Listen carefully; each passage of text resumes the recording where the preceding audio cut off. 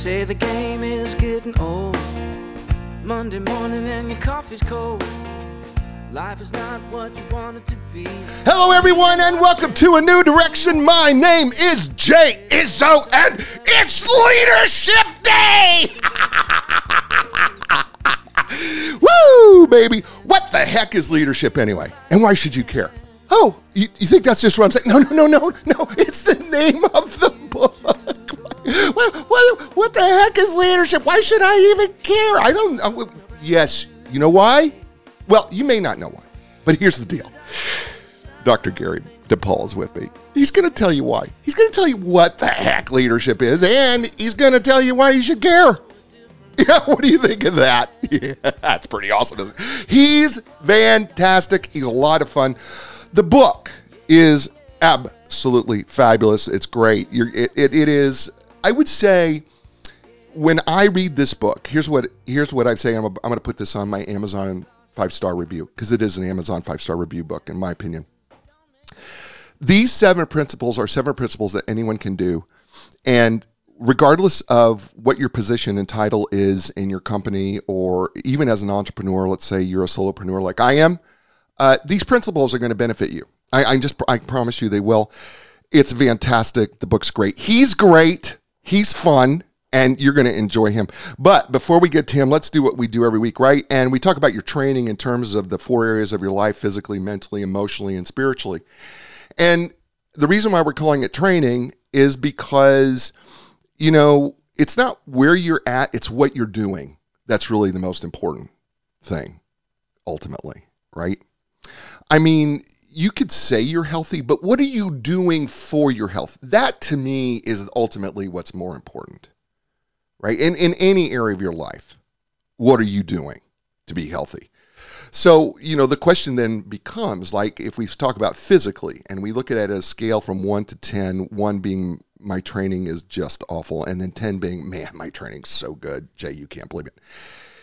I want to know where you're at in your training, and here's what I'm looking at. I'm looking at a course of exercise, right? And then when we talk about exercise, what we're talking about here is we're talking about, not doing necessarily dumb things. We're just talking about what types of things can you do. Like, it could be just getting a regular walk. It could be, like I did, like cinder blocks and galvanized pipe, and I put together a gym, It could be something like that. It could be something, like, you have friends who do videos, and they do, who are, really in great shape, and they're giving you ideas what to do. Are you doing something on a regular basis, right? That's the point about exercise. But then the other piece is, are you eating right? Right? It's so easy to eat fast food. God, people, we got to stop, right? It's just not the healthiest thing for it. It's not the best thing for our bodies. So, what are you putting into your body? We got to pay more attention to what we're putting into our body, right? Eliminate the diet sodas, the regular sodas. We got to eliminate that stuff, right? And then, it's getting enough sleep, drinking enough water, those things. So if you were to put all that together, how would you say your training is going if you were to put the exercise, the diet, the, sleep, and the water? How would you say, scale 1 to 10, how would you say you're doing in your training, right? Now, it's not important what the number is, right? It's important, but what's really more important is finding out why your training is at that level. And then it's the next question: what are you going to do right now to change that? Okay, that's really more important. And that's true in every one of these areas, right? Okay, so you got your physical number, scale of 1 to 10, right? Next number is the mental number, and that's your mental training. And you know what? Book reading is great mental training, because you got to be an active participant in your mental training. You cannot be a mental loafer.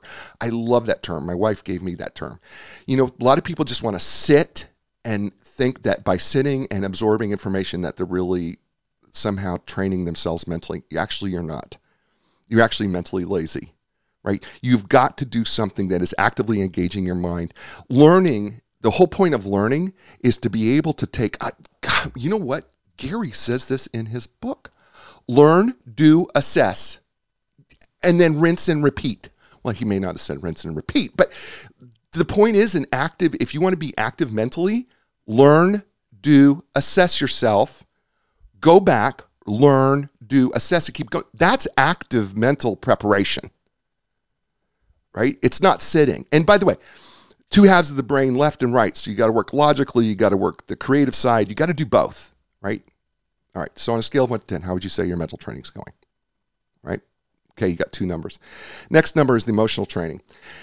And, it's interesting that Gary talked about EQ in the book, emotional quotients, right? And, sometimes we talk about emotional intelligence, EI is another one that we talk about. And he uses RUM and RUM squared in his book. I say the same thing. I just don't call it RUM and RUM squared. Okay, here's the two areas of your emotional training that you need to watch. The first one is how well are you able to control your emotions under stress and pressure? Right? That's really, if I could simplify it down, that's really critical. Because as our special operations forces guys who have been on the show have all said, when you're under stress and you're under pressure, right? When you're under fire, okay, you don't really rise to your training. When you're that exhausted, you fall to the level of your training. You don't rise to the occasion, you fall to the level of your training. That's really the truth. So when it comes to your emotions, you have to constantly be practicing and testing and working and controlling your emotions on that one side, right? That's first half of the equation, right? Of your emotional intelligence, emotional quotient, your emotional training. The second half of your emotional training is how well are you able to tap into and understand really the emotions of other people. That's critical. Matter of fact, it's critical even to being in leadership. It's critical that you really understand the emotions of others. You can't just hear the words that they're saying. What are the words conveying, feeling? What is it? Part of our problem with why we don't understand it is because our emotional vocabulary is so shoddy. We just don't have a very good emotional vocabulary. By the way, there's so many ways that you can improve that. Just Google emotional vocabulary, right? They even have pictures with little faces to let you know, the different variations of emotions that we have. And there's so many, right? There may be just a few basic emotions, but there's so many variations within between, all right? And it would be helpful if you started learning what those were. So if you were to evaluate yourself in those two areas, how well are you able to control your emotions under stress, pressure, and under fire? And then how well are you able to tap into the emotions of others and truly understand them, right? Then how would you say your emotional training is going on a scale of 1 to 10, right? 3 numbers. Then finally, the spiritual number, right? A lot of people, are a little bugged by the spiritual thing. I get every now and then somebody will write to me, go, Jan, I'm not really spiritual. I'm not buying into the spiritual piece. Well, I'll tell you what, we're all spiritual, whether we want to acknowledge it or not. We all have a spiritual piece of us. So we all have this sense of something that goes beyond who we are, meaning that, there's a spirit of a person that makes them persevere in ways that they should have not persevered. We all have faith, right? We all believe that even in the midst of a pandemic, at one time, this is going to get over. Is it over? No, but we all believe that it will. Well, that's faith. That's spiritual, right? And then there's this other piece of, how are we able to maintain peace in the midst of chaos? I want you to think about that for a second.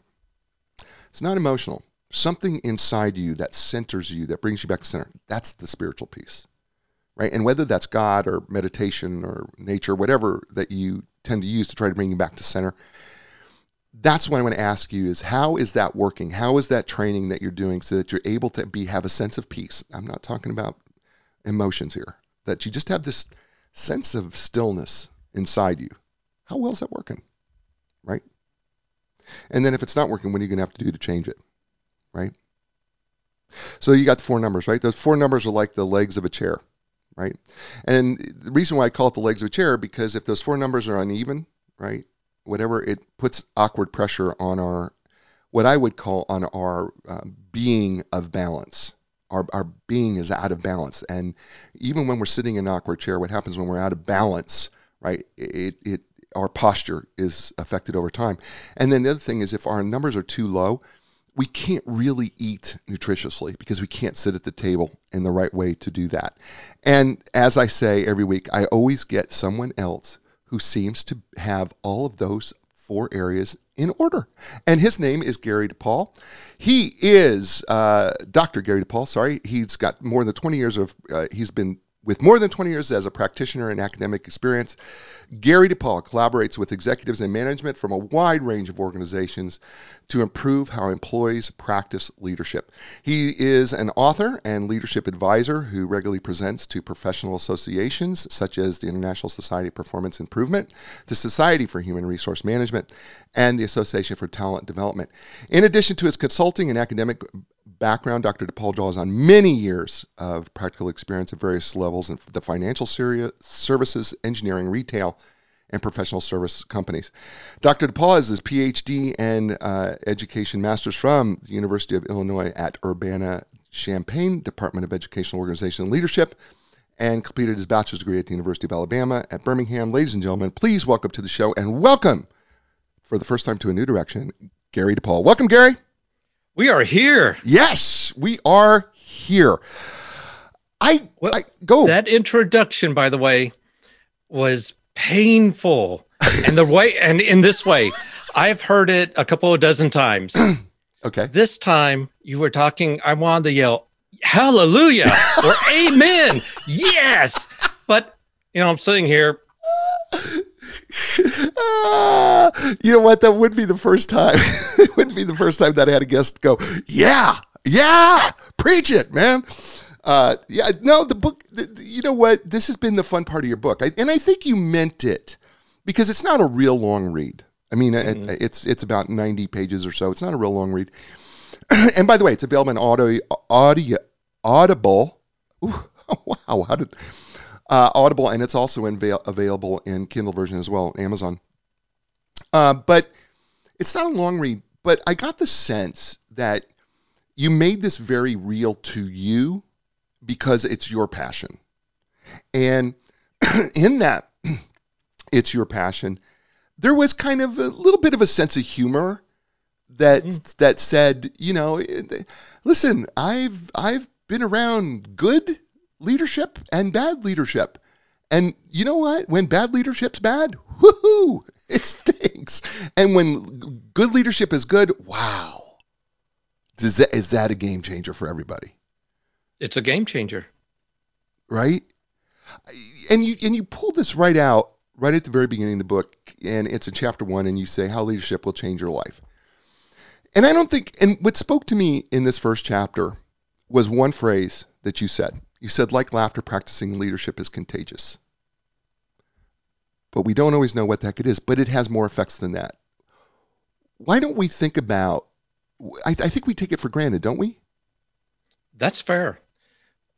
Too many people say leader and they mean manager, and they just assume they know what it is. In our heads, we think we know what leadership is, and because of that, we do take it for granted. Well, we take it for let's chat about this for a second. Maybe we take it for granted when it's good, but we certainly don't take it for granted when it's bad. when there's an absence of leadership, when you're with someone who comes into an organization and displays the antithesis of what leadership is, you know it. And I had a director say to me once in his department of 80, 90 people, he said, if you'd asked me before this person showed up, can one person ruin a department? And I would have said, no way. This one person ruined the department. So when it's bad, it's bad. It is really true. And I remember you stating that in your book, that one person can absolutely ruin a department. And I'm not going to jump there, but it is really true, isn't it, that we kind of sometimes overlook that one person. Sometimes, and listen, as a small business owner, right? Sometimes we overlook that person, especially if that person is a top producer. Yeah, totally. And the one trend that I picked up, and Liz Wiseman picked up, and a few other these leadership authors have picked up, is that it takes a long time to get rid of someone like that. They're doing great, they're producing, they're saying the right things, but you don't see the chaos and the destruction happening behind. And it could be pretty bad. Here we go. We got the tail. Yeah. Yeah, this is yeah, right. We got the tail starts to wag the dog. I think yeah, I mean, I have been around other people in leadership roles, right? They've been put in leadership roles. By the way, just because you've been put in a leadership role, let's be clear here, because Gary's very clear, right? I mean, just because you're put in a leadership role doesn't make you a great, or that you are deserving, or that you should be, or that you're practicing leadership, right? Yeah, absolutely. But, any role can be a leadership role. Right. You could be a team member, and that could be a leadership role. We just think of leadership as management and the people in charge. So if you're a leader in a company, you're a VP, director, manager. But, there's a lot of people out there, a lot of experts out there that say people who are in executive positions, some of them just are not leaders. Well, and we have you talk about in chapter 2 that there's this brief history of leadership, and and by the way, you make a joke about it. You go, I told you it was going to be brief. I mean, you weren't kidding. I mean, you literally handed us about 5 sentences about the history of leadership.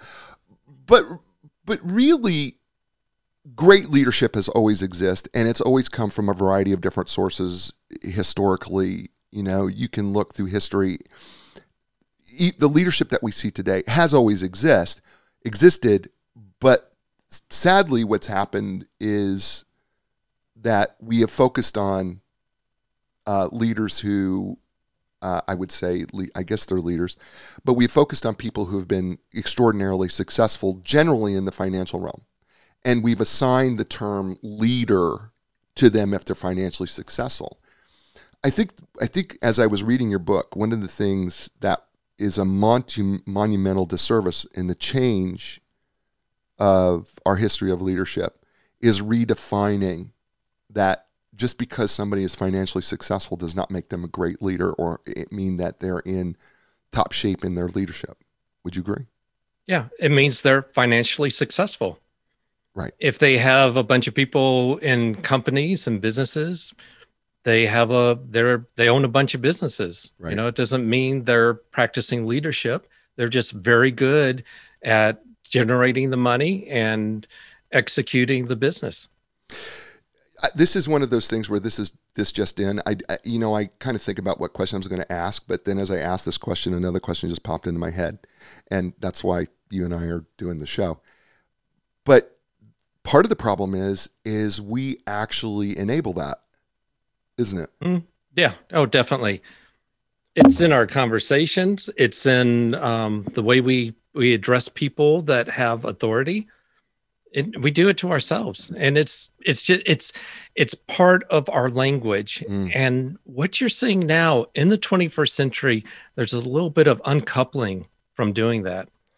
Yeah, there's a little. It's slow. Yeah, because social media is not uncoupling. Okay. From because there's somebody who studies the cultures of social media and what people do on it and how they act and a lot of times act poorly. One of the things that I see is that we are still giving kudos to people that have stuff, right? Versus people who actually have something to say. Yeah. Yeah, definitely.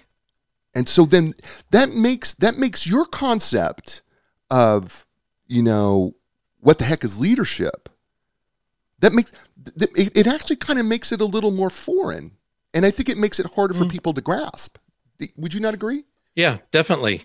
And the one thing I would add is that leadership, we think of leadership as the big stuff. Right. The big, you do something, you're leading, everyone sees it. It's fantastic. Right. I've been interviewing a bunch of people and I'm validating it with them by what their stories.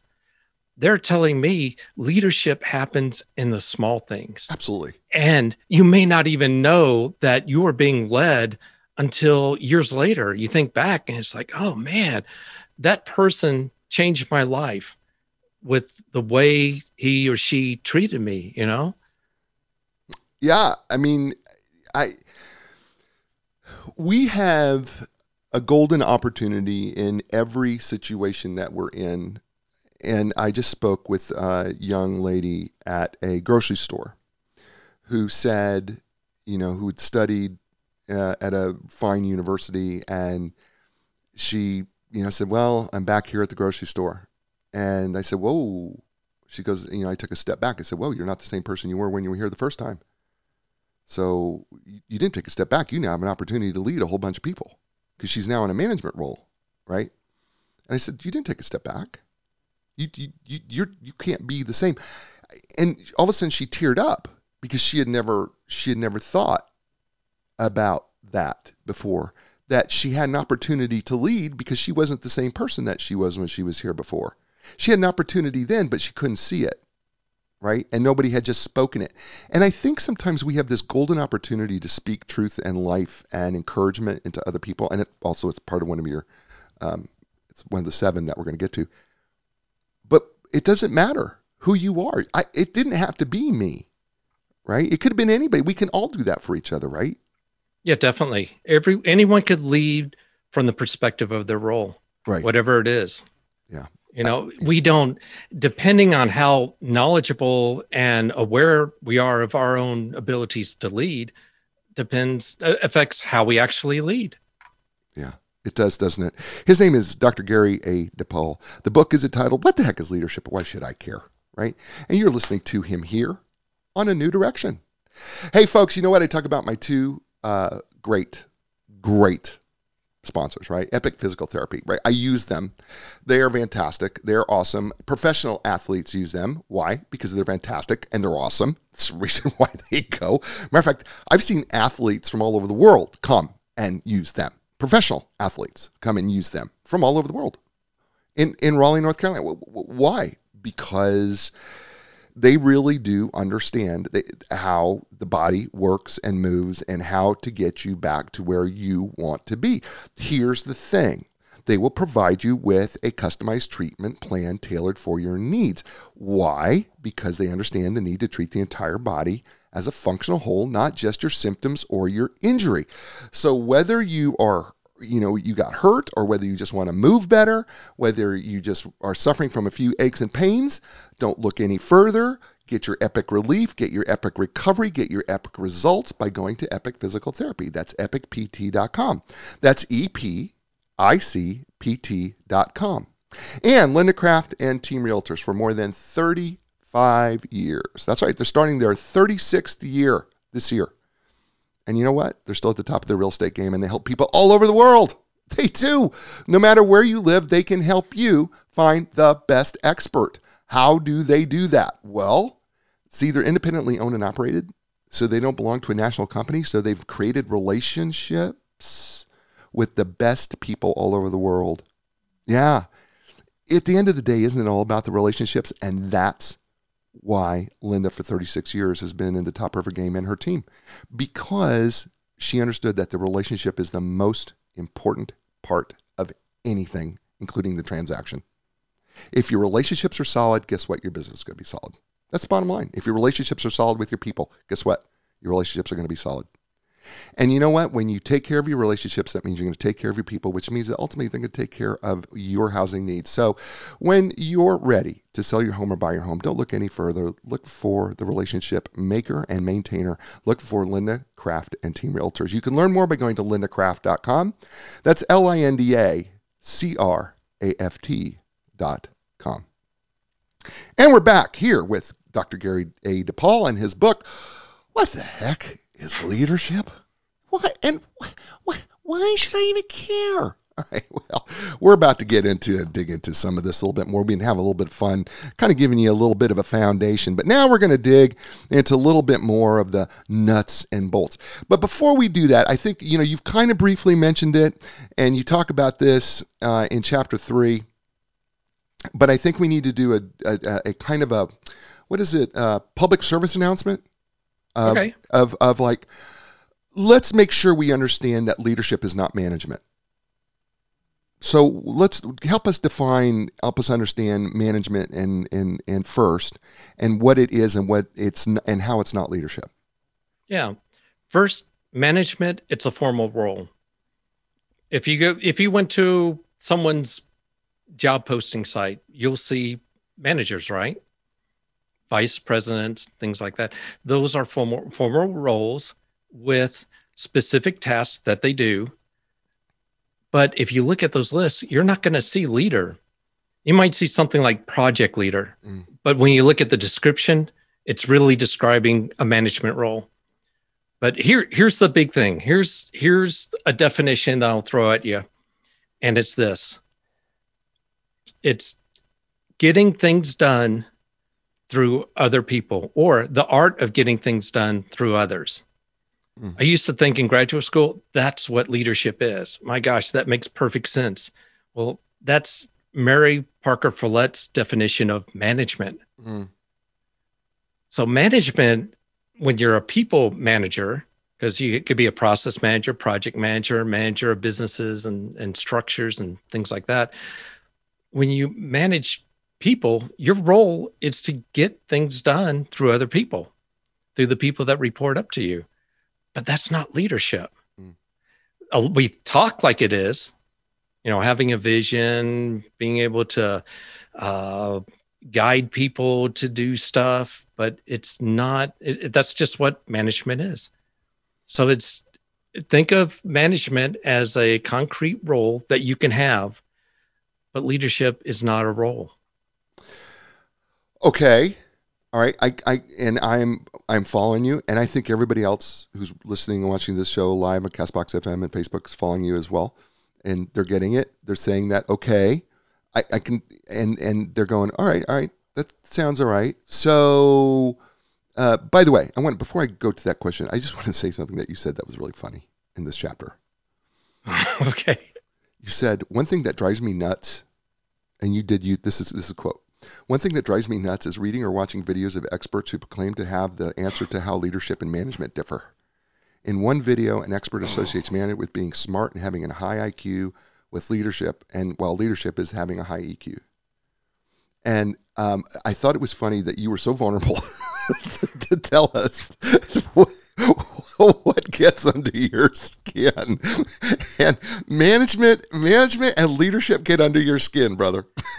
It does, and I will never be able to get, I think, the term leader out of the language. It will never happen. Right. But what kills me is when experts go on, and if you do a search on the internet, I won't say which service, what your favorite service, Sure, and do a search for manager versus leader or management versus leadership, and it's like a wrestling match.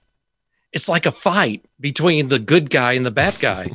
And these people make managers the bad guys. And here I am. I've spent, 15 years or so in management positions. I'm going, what the? That's an insult.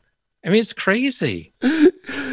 I just found it to be funny that you actually did use the word. It drives me nuts. Yeah. That's the phrase you used.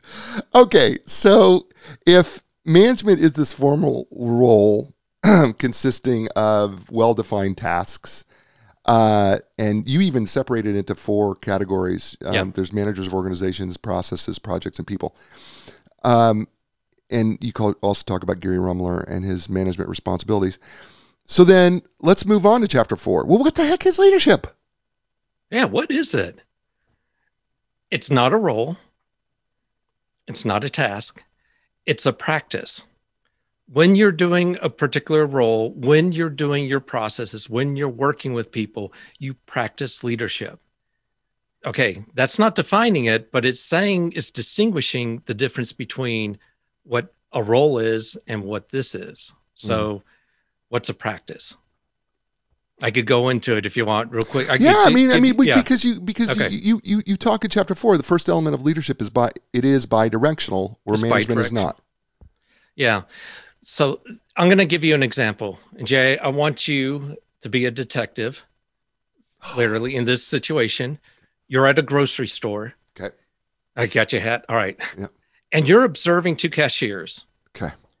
and you have in front of you this binder here of all the processes for this company, and you have something in front of you called the point of sale steps. Okay. And your job is to make sure that cashier one, Yolanda, Okay. and the other one, James, they're Okay. following the process. All right. You go through your checklist. They do all, they greet, they efficiently move product over the scanners. Check. They bag things properly. Check. They ask, did you find anything? Did you find everything? And then you're done. And they thank you for shopping. They both do it. Check. Done. Check. Uh-huh. But here's the really weird thing. Yolanda's line is a lot longer than James. And it's odd. There's something different. And it seems that when there's people, it's clear that you can get out of that store faster by going through James's line, they still get into Yolanda's line. But when you listen to it, you pick up some differences. For example, Yolanda greets someone by name, a customer by name. Yolanda asked, that platter you bought the other day, how did it turn out with that party? And Yolanda might say, there's some coupons coming up tomorrow. I can't tell you what they are, but pay attention to them because I think you're going to like it. Or they might even recommend something. It's a different experience. And when she says, thank you for shopping, she might say, thank you for shopping, but tell me how it went with that new product you bought, and it's a different experience. Right. But same process, but she practiced the process differently. So if you're into Lean, Six Sigma, if you do any type of mapping, this is something I ought to know, because when you look at a process map, it's not going to tell you the practices. Right. So there's this stuff that goes into it, and leadership is one of those stuff that goes into it. This is the piece where it gets a little bit, I think, for people. I totally am so on board with this, because people want to put leadership into a bunch of do's and don'ts, right? Because they want to say, well, if I do this and I don't do that, then I must be a pretty good leader. But it's really more than that. There is a bigger picture that you just can't check off. Yes. Here. I would think of it as, I'm all about unlabeling things, putting it at the auto label. It's like a mindset. Yeah. It's a way of thinking. It's a way of approaching what you do. And it could be as an individual contributor. It could be as a manager. It could be as an executive. So why don't I tell the definition, give you my definition of what leadership is. Yeah, go. Yeah. So I've led up to it. It's a big buildup. Leadership, it's bidirectional. It's a performance improvement discipline. So there's some ways of thinking about it. And the technical definition is it's designed to mature individual mental and moral qualities, capabilities, and behaviors. Okay, that sounded really technical. Well, let me rephrase it. It's helping other people build character. That might be a little bit more understandable. But so you think about it, it's not about getting people to do stuff. And David Marquez says this in some of his talks. It's about getting people to think for themselves and changing the environment where they work so that they can be at their best. I could not agree more. We get stuck into traditional, which is, I think, in chapter 12 or 13, where you talk about traditional, what we consider traditional leadership. I say this about coaching executives, when I coach executives, and I'm sure you do the same thing. I am not trying to get them to do stuff. I'm trying to build their character. I'm trying to get them to learn. I'm trying to get them to think. It's really, when I'm coaching, the greatest coaches I ever had when I played, The greatest coaches I ever had. Yes, they had to give me some technical things, but the best thing they ever did for me was they built character traits in me. They taught me how to think for myself, how to make better decisions for myself. That was what they did for me. Yeah, Kevin McNulty, who I interviewed recently, he talks about this, and he talks about the coaches. And he said, Gary, if you want to find the coaches, the athletic coaches, NFL coaches that are really good, look at how long their assistants stay. They may stay 2 years, but they leave and they become the coach, Right. the head coach of a college, of another football team. Right. They move on to better positions.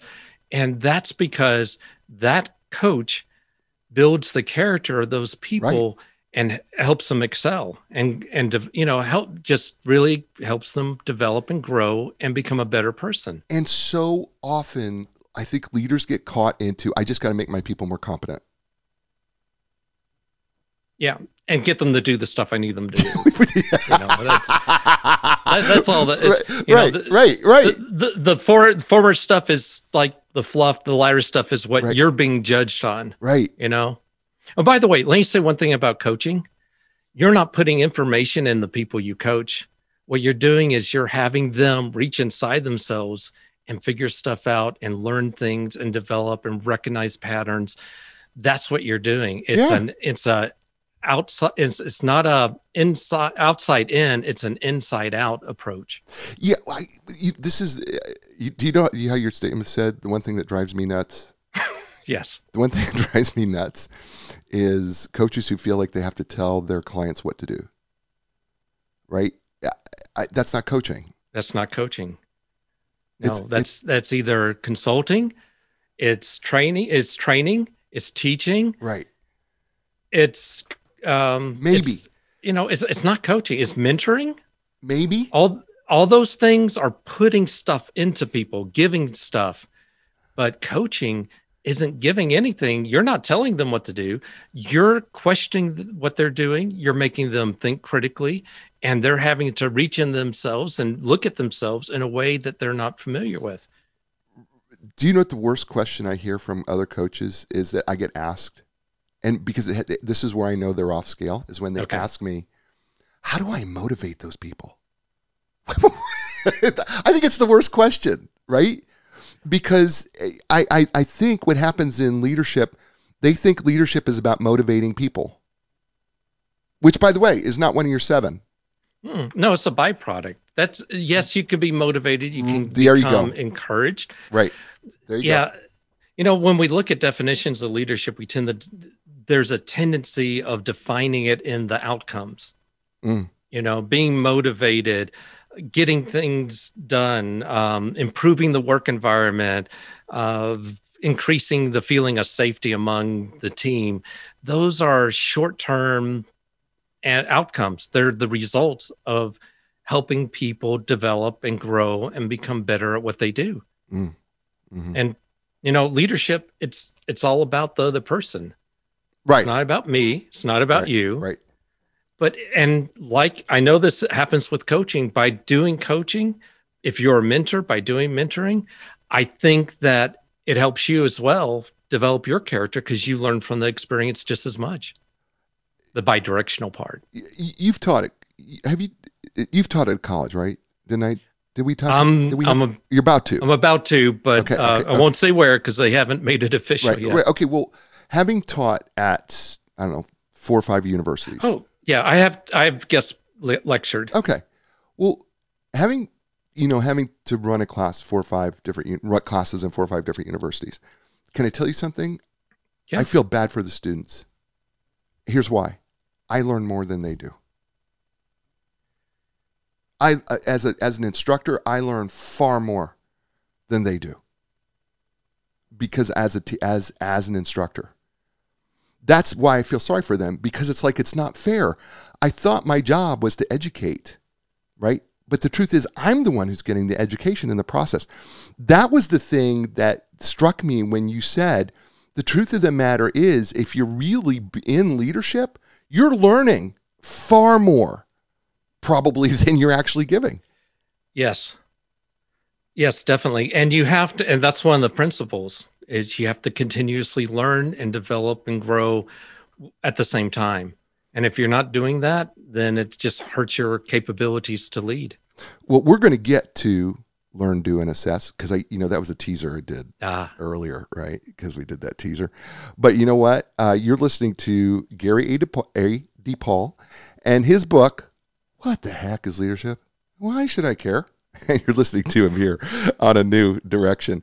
Hey, folks, talking about my two sponsors, and I love them dearly. Heidi and Andrew, sites who own Epic Physical Therapy. You could not find two better owners and outstanding people. I have known them for years, and when they took over Epic, it was just one of the best things that probably happened to the company. They are fantastic. They have great people. Their people are absolutely fantastic. And they also understand that in addition to the people, you got to give people the right tools in order for them to be successful. So that's why every Epic physical therapy facility offers the most advanced top-of-the-line equipment. Some things like the Ultra G anti-gravity treadmill, which means that you can run without feeling pressure on your joints. The Normatec compression sleeves, which allows you to feel like your joints are hold together and that you could do more. The Game Ready, which is basically ice and compression that takes the swelling out of your body. I could use that right now, as a matter of fact. So I may have to go hit them after the show. And then, of course, you know what? They have they're trained in certified in the most comprehensive cutting-edge treatments like blood flow restriction therapy, fantastic, dry needling, great. And then cupping, which is manipulating your muscle through the skin. It's fantastic. Look, here's the deal. When you're ready for your epic relief, epic recovery, and your epic results, just start with Epic Physical Therapy. You just go to epicpt.com. Literally, it's EPICPT.com. You're going to thank me. Trust me, you will. And then Linda Craft and Team Realtors, right? 36th year in business. And, we've talked about them as being, the relationship realtor, and that the importance of relationships, not only with her clients, but with her team. But then, you know what, there's something else. And this one other piece is that she also understood that memories are made in the home, right? We're all making memories in the home. Birth of a child happened, when you brought that baby home, right? Into the first home you had, right? You remember where that home was, or the puppy, or, maybe it was graduation. But we have memories in the home. Maybe it was going to grandma's house, right? There's memories. And Linda understood the importance of those memories, right? Because in every memory, there's also a relationship. It still comes down to relationship, doesn't it? And that's where it comes down for Linda Craft and Team Realtors. At the end of the day, when it's about your home, it's about the relationships that you made, the relationships that you created, the relationships that you maintained, all surrounding your home, right? So when it comes to memories and relationships, go with the memory maker, the relationship maintainer. Go with Linda Craft and Team Realtors. You can learn more by going to lindacraft.com. That's LINDACRAFT.com. And we're back here with Dr. Gary DePaul and his book, What the Heck is Leadership and Why Should I Even Care? And we're going to start digging into, are you having a good time, Gary, by the way? I'm having a great time. In fact, can I say something briefly about your sponsors that's really cool? What's that? Both of them follow principles of leadership. And I really do believe this. Like if you're going to physical therapy, they set up the environment so you can successfully recover physically. Where if you tried to do it on your own, it may not work out at all. And with the realtor, I know people in realty that actually do lead their customers. They build relationships like you were describing, but they help them develop and grow also. Right. Yeah, it's a beautiful thing. It is beautiful. It is beautiful. It goes against the grain for a lot of people. I'm just telling you, as you well know, in this thing. So let's jump over to chapter 6, and it's entitled, Do You Really Believe? And let's talk about the first principle of leadership, which is? Believing in others. Why is that? Whoa, Gary. Okay, I'm playing devil's advocate here, so go with me. Okay. Whoa, Gary. Come on, man. What do you mean leadership? Believe in others. What the heck? What the heck? I would say something about these principles. They are overt secrets. Believe in others is an overt secret. I can say to you, Jay, you should believe in others. And you would say, yeah, of course, I believe in others. Sure. It's common sense. Well, it's not necessarily common practice. I've just interviewed about this month alone, about 15, 17 people, and their descriptions, their stories that they brought to me describe believing in others. And I'll give you an example to kind of bring this to life. Okay. Let's go. Yeah. I started at a job. I was hired for one reason and one reason only. It was to fire 2 people that were assigned to me. Oh, awesome. I had only 2 people assigned to me. I was hired to fire them. I'm sorry, that shouldn't be funny. It's hysterical. The fact that you were hired to fire, that's just ridiculous. I know. I was being interviewed. The VP walks in and he says, "Have you ever fired anyone?" And I said, "Yeah, but man, it killed me." Yeah. But you fired someone, right? Yeah. Okay, I don't need to know anything else. And he walked out. I was like, what? Right. It was weird. Right. Here's why he thought these 2 people should be fired. He would walk by their cubicles, they're on those little cubicles. One person is balancing his checkbook. The other person is surfing the web. He hears stories about them talking to neighbors about football and things like that, and not non-work stuff. And it's just like they're disturbances. So they're obviously bad people. Turns out when I walked in, neither of them were fired. I didn't fire either of them because I found out what was wrong. They didn't have enough work. They were sitting around and they didn't have enough work to do. And so I put an end to that. I gave them plenty of work. They're both at the same company years later. One is a manager and well respected, and the other one is one of the best designers in the company.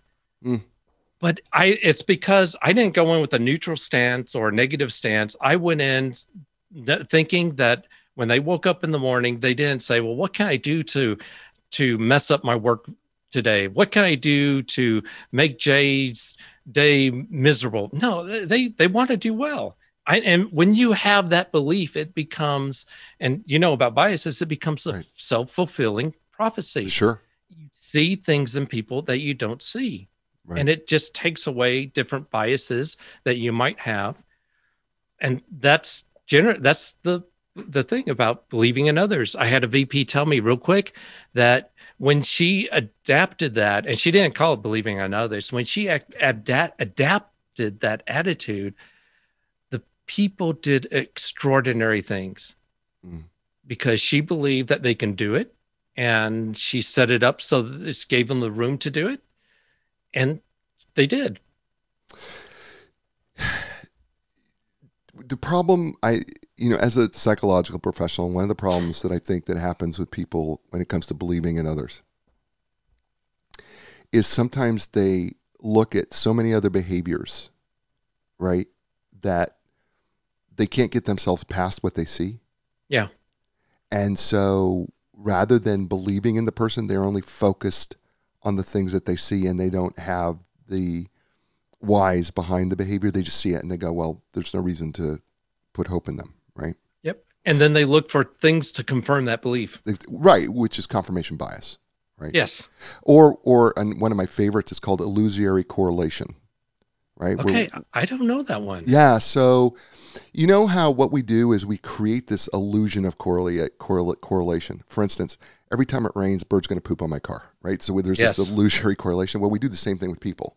We create this illusion that every time that I'm going to give this person some rope, they're going to do this, right? And we create this correlation that then confirms our bias when it really has nothing to do with anything else.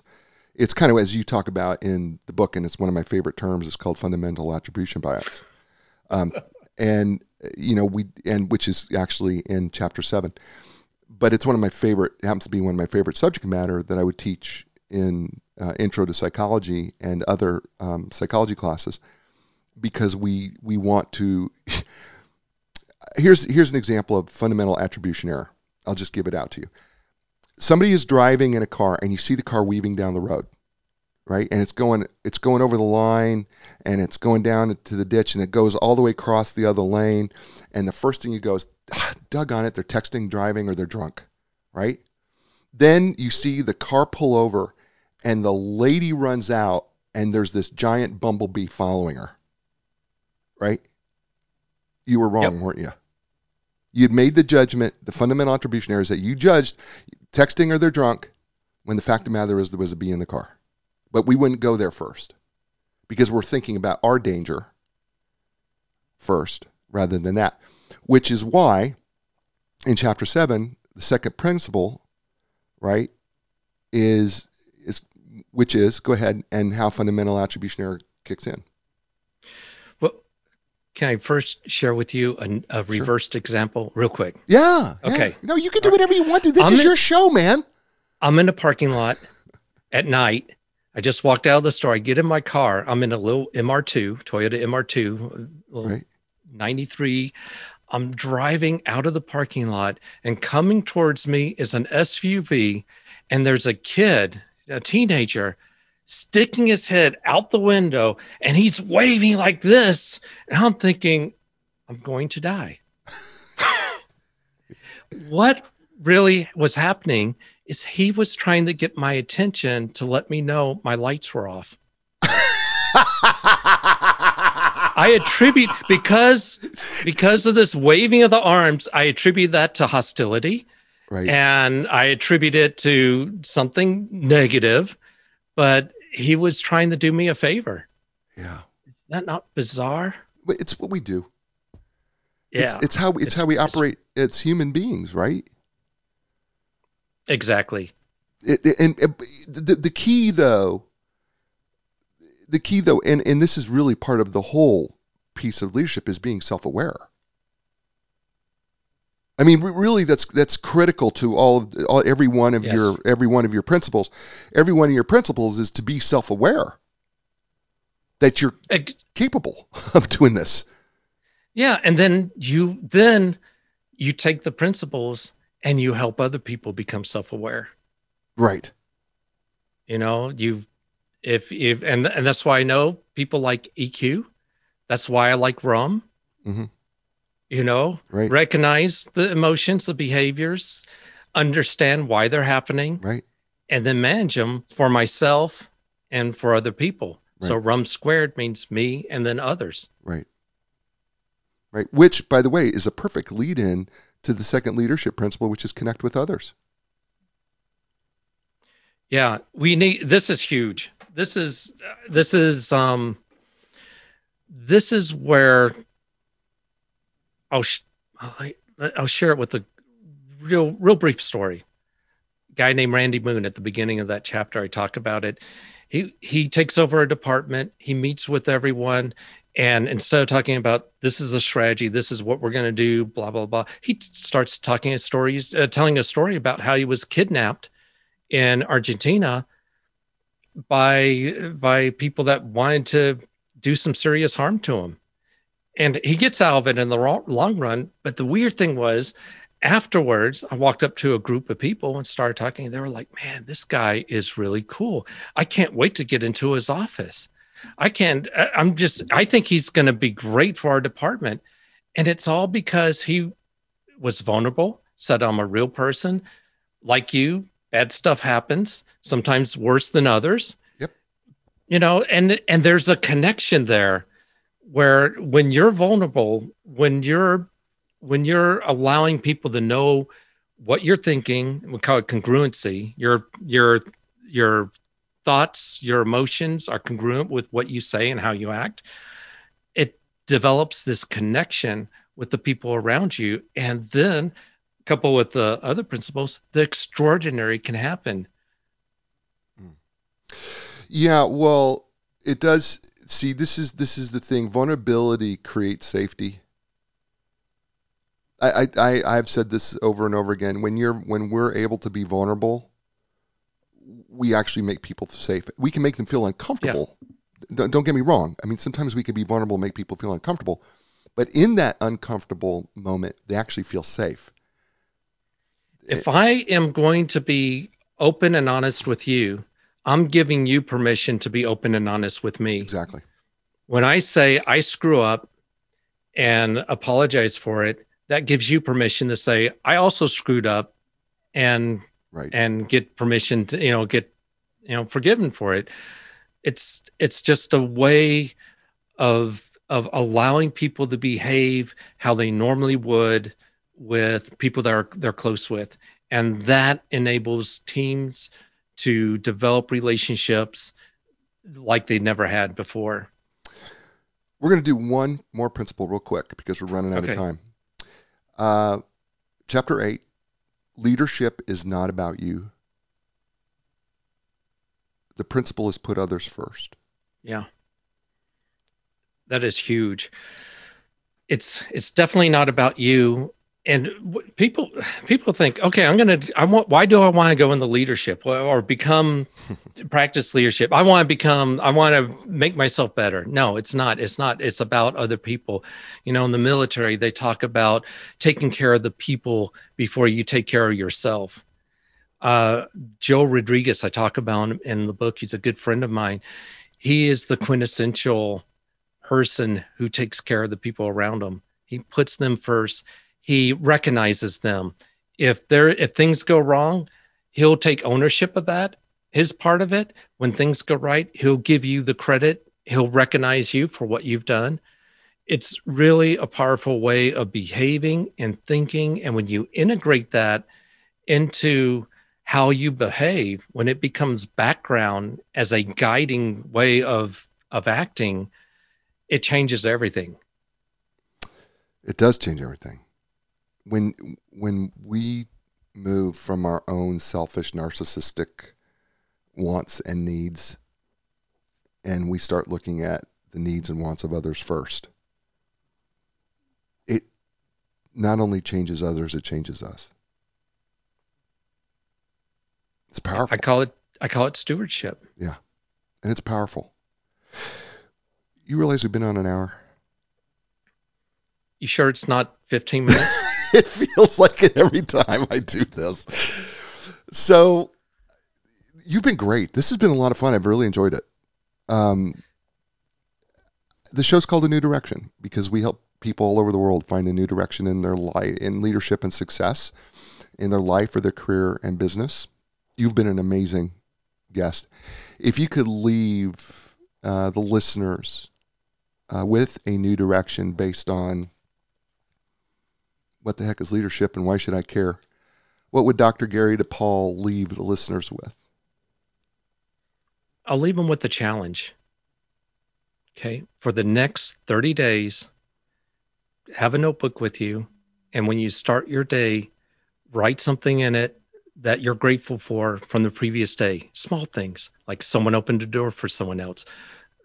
Someone made a comment that was nice. Write it down. Don't tell anyone. Just do it and do that for 30 days. Not much will happen other than, oh gosh, I have to do this now. But if you do it for 30 days, things will begin to change in how you view people, how you think, how you interact. And it could be a powerful thing. So that's why I leave people with a challenge to think a little bit differently about how you behave and perform with other people. You know, you just spoke my language. Amen, brother. I mean, Hallelujah. I am a gratitude. Wake up first thing in the morning, write down 7 things I'm grateful for. I started it, I don't know how many years ago. And it was challenged from a book of all things that I listened to by a guy by the name of Rabbi Daniel Lapin. Said, challenge you to do this for 30 straight days, gratitude. I was like, all right, I got nothing loose here, I'll just do it. I'm still doing it. It's that powerful. Each time it's an increment, and it becomes something called the incremental effect in finance. where not much happens at first, Yep. but roughly around 20, 30 days, not because you're forming a habit, but you start to experience a difference in your life. And I think you can attest to that. Yep. Yep. Just from what you just said. Yeah. Yeah. By the way, thank you for what you do and the service that you for reaching out to people. I meant to say that at the beginning. I'm all throughout the episodes thinking, man, I'm so thankful that Jay is doing this and serving the community in this way and bringing ideas and concepts to people that did not have that before. So that's why I listen to your show. I'm still catching up, I just found out about it last year from Ed Muzio, one of your guests. Oh, Ed's great. Iterate.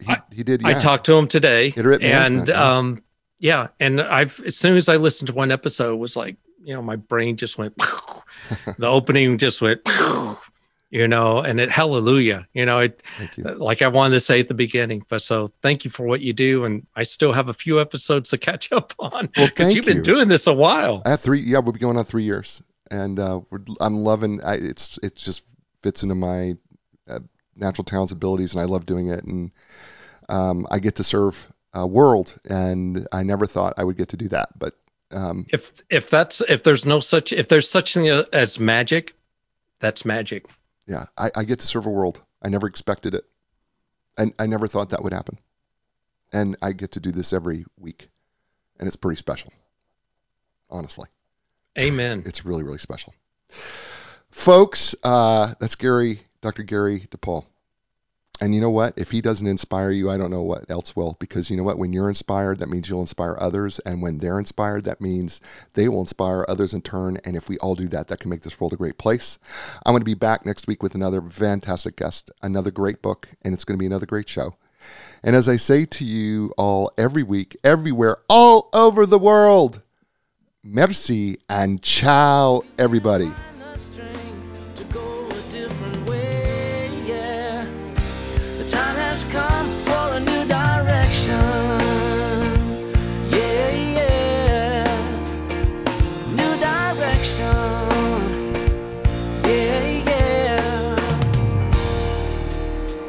When you lost your confidence and the answers don't make sense, you got to keep your hope alive.